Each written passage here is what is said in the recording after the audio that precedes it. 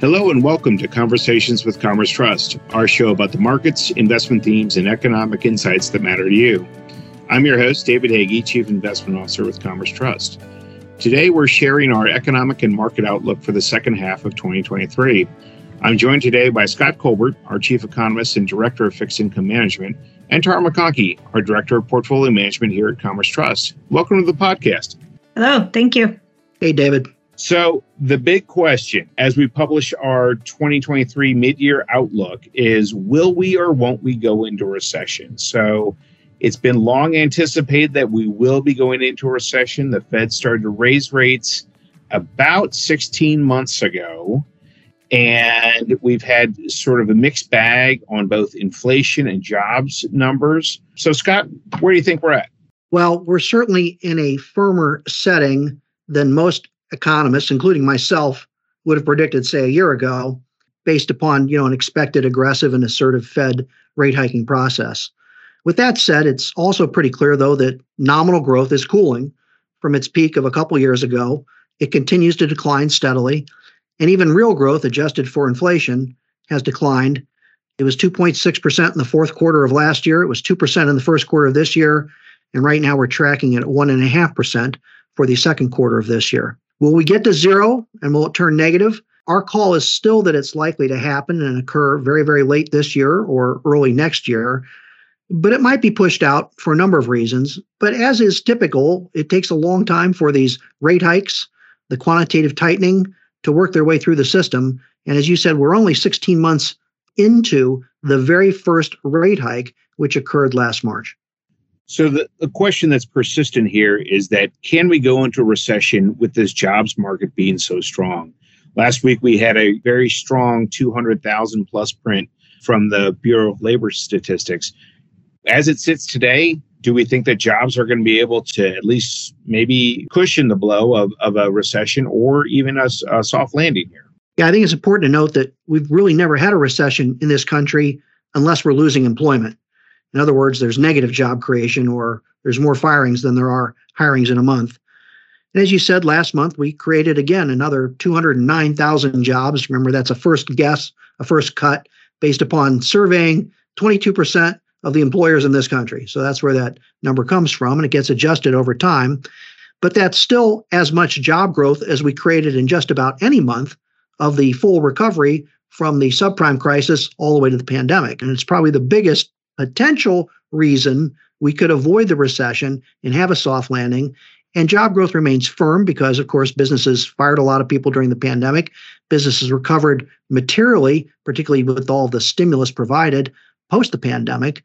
And then the demographics would also argue we have very few new entrants coming into the workforce, much less than we used to have. And so it doesn't take a lot of extra employment to satiate all the needs for employment. Still, though, I might mention that employment tends to fall fairly quickly just before the recession, and on average doesn't start to fall materially until just a couple months before the recession.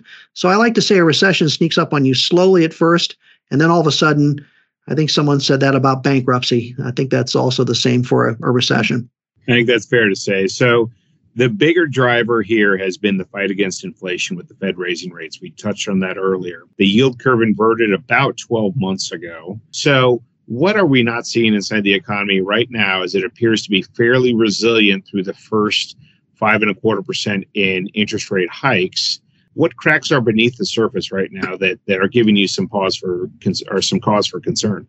Well, certainly it's this yield curve inversion and the fall of the leading economic indicators that combined are pointing most economists to this idea that you've probably heard it before, 8 out of 8 or 9 out of 9 or 10 out of the last 10 recessions have been preceded by this occurrence. In other words, short-term rates being much higher than long-term rates. Are there cracks showing that would counter the reasonably positive growth we've had so far? Sure. Within the employment area, you've seen wages and salaries slowly decline, but not a lot. You've seen job openings come down, but from a huge peak during the pandemic. And we've seen, the quit rate begin to slow. In other words, the voluntary willingness of someone to leave a job. So I think all those are pointing towards some slowdown in employment. And of course, nominal employment has slowed. It was 400,000 per month last year. and it's already down to less than 300,000 per month now this year. So we are seeing the cooling. I'll call them small cracks, but again, it takes a long time, a lag time for these higher interest rates and the quantitative tightening that most people don't talk much about, that the Federal Reserve is doing to slow economic activity. So as we're looking at the key driver for the Fed rate hikes, which has been inflation, this week we're forecasted to see inflation numbers come down to 3 handle on those inflation numbers on CPI. Is inflation subdued? And what does that mean for the Fed moving forward? Well, you have to remember that the most common inflation statistic is the CPI, the Consumer Price Index. It's kind of the one we all gravitate towards and see. The Fed likes its own measure called personal consumption expenditures, which is just a broader CPI, but let's focus on the CPI for a second. It did peak at 9.1% year over year in June. It's come down, a lot since June of a year ago. And the reason, of course, it's come down is that food and energy aren't pushing up like they were. And goods prices now on a year-over-year basis are actually falling ever so slightly. So we've managed to bring the CPI down. When we say we, the Federal Reserve, higher interest rates, and a little slower economic activity has brought inflation down to 4% on a trailing 12-month basis. We're about to drop off a very large, inflation print from last June when we get this July's print here this week on Wednesday, and you'll likely see nominal inflation down to 3.1%, maybe 3.2%. Huge improvement. The problem with this still is the core. The core inflation never jumped to 9%. It was only just over 6%. And now core inflation is still 5+%, and is still only likely to fall to 5%. So while food and energy helped drive it way up, food and energy have helped bring it back down below trend, but the Federal Reserve is still focused on the sticky core. Now, if you'd like to ask, and maybe this would have been your next question, are we making progress on the sticky core? I think absolutely. And this is the wild card in going forward.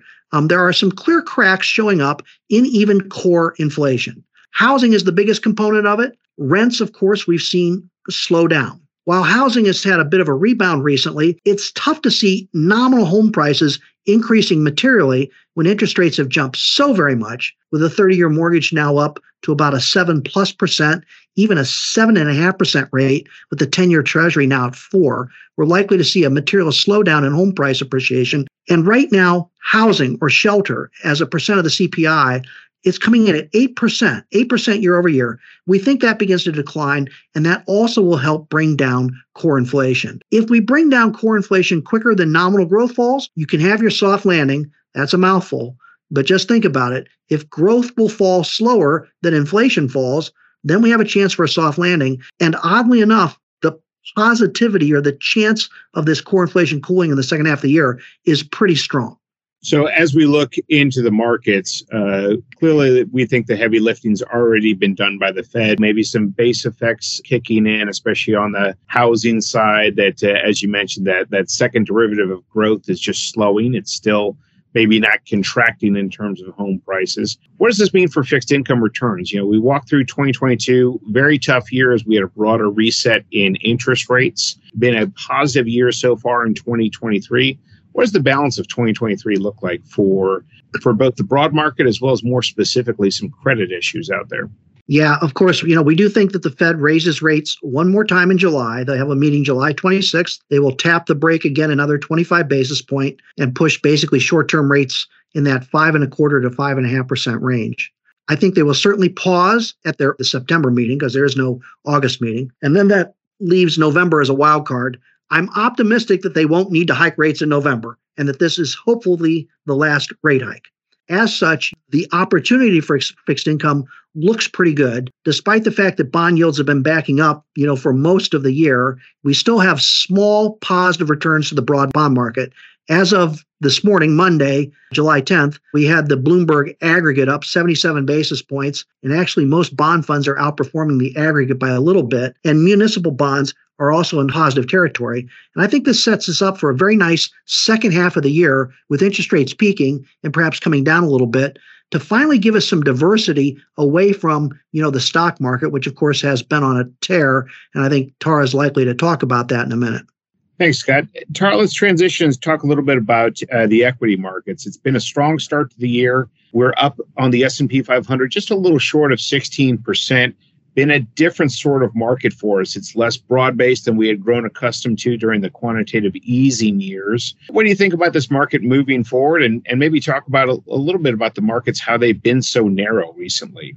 Sure. So certainly, the equity markets defied the odds, right, of 3 bank failures, recession fears, rising interest rates, tensions with China, higher inflation, to have a really strong first half. And most of that first half was led by the mega caps and technology. So the technology-laden index of the NASDAQ was actually up 32% in that first half. A lot of that being driven by artificial intelligence, or AI, commonly referred to, that tends to be across the board. So we've been in a very narrow market with only about 25% of the stocks in the S&P 500 actually outperforming the index. Market broadened a little bit in June, but really we'd need a much stronger rally from here for this to improve.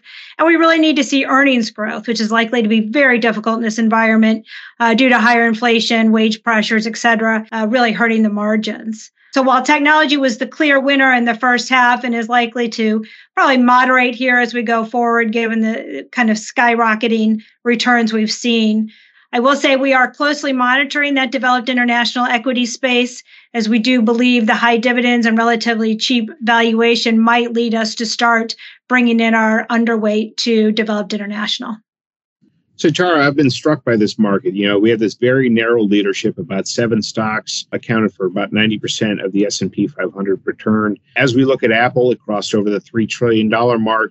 Apple at this point is larger than the smallest 2,000 stocks inside the Russell indices. So is this sustainable? And how is AI playing into this whole piece? I know AI is maybe not a pure Apple play there. We saw after the first quarter earnings report, really the mere mention of artificial intelligence, again, AI, seemed to add several percentage points of return to stock prices. We had another big winner for the first half was NVIDIA, which also joined that billion-dollar market cap. It was up almost 190%. NVIDIA is, of course, a clear AI winner that does graphic processing units that power the chatbots like ChatGPT. AI will likely live up to its expectations and a lot of the hype, but it's going to be a long process to get there. AI is certainly going to increase productivity, which will dampen probably pressure on inflation. It'll certainly improve and increase medical breakthroughs, likely to help solve some of the biggest issues, right, with hunger, global warming. Big question is really how much do you pay for it and how much do you pay for these companies, which we work through.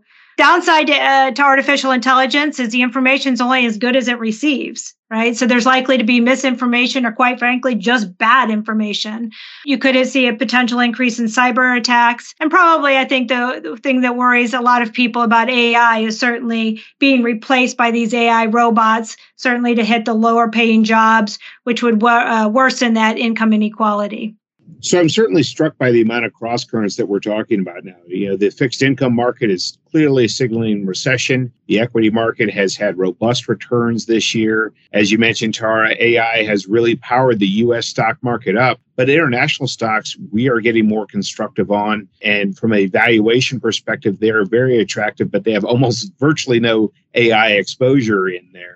So as we move through this second half of 2023, a lot of things to keep your eye on. I think paramount inside the U.S. market is going to be focusing on whether the economy continues to deteriorate, like Scott mentioned.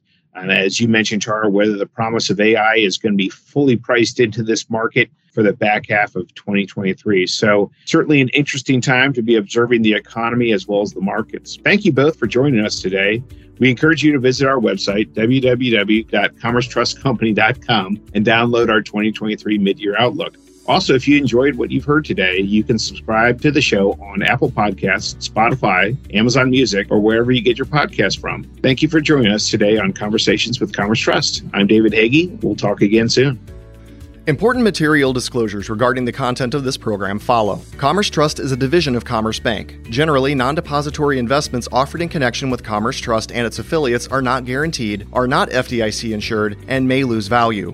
Opinions and other information provided are effective as of the date of the recording and presented for the purpose of general education, information, or illustration only. Neither Commerce nor any of its affiliates, officers, employees, or agents have made any recommendations to buy, hold, or sell securities or given any advice as to the terms, beneficial interests, or profitability of any investment strategy or market activity, and information provided may not be relied upon as such. You, as the investor, are fully responsible for any investment transaction you choose to enter into, including determining whether such investment is appropriate in light of your investment objectives and personal circumstance, and you shall not have relied on any of the preceding or following information from Commerce as the basis for any investment decision. This material is not intended to replace the advice of a qualified attorney, tax advisor, or investment professional. In considering whether to trade or invest, you should inform yourself and be aware of the risks. Past performance is no guarantee of future results, and the information in the commentary provided is subject to change based on market or other conditions. Diversification does not guarantee a profit or protect against all risk. Commerce Trust does not offer tax, legal, or specific estate planning advice. And while we may provide information or express general opinions from time to time, such information or opinions are not offered as professional tax or legal advice. Commerce Trust does not provide advice relating to rolling over retirement accounts. Commerce Trust is not a municipal advisor under Section 15B of the Securities Exchange Act and therefore does not offer advice or recommendations concerning bond proceeds or other municipal advice subject to this section. Any data contained herein from third-party providers is obtained from what are considered reliable sources. However, its accuracy, completeness, or reliability cannot be guaranteed.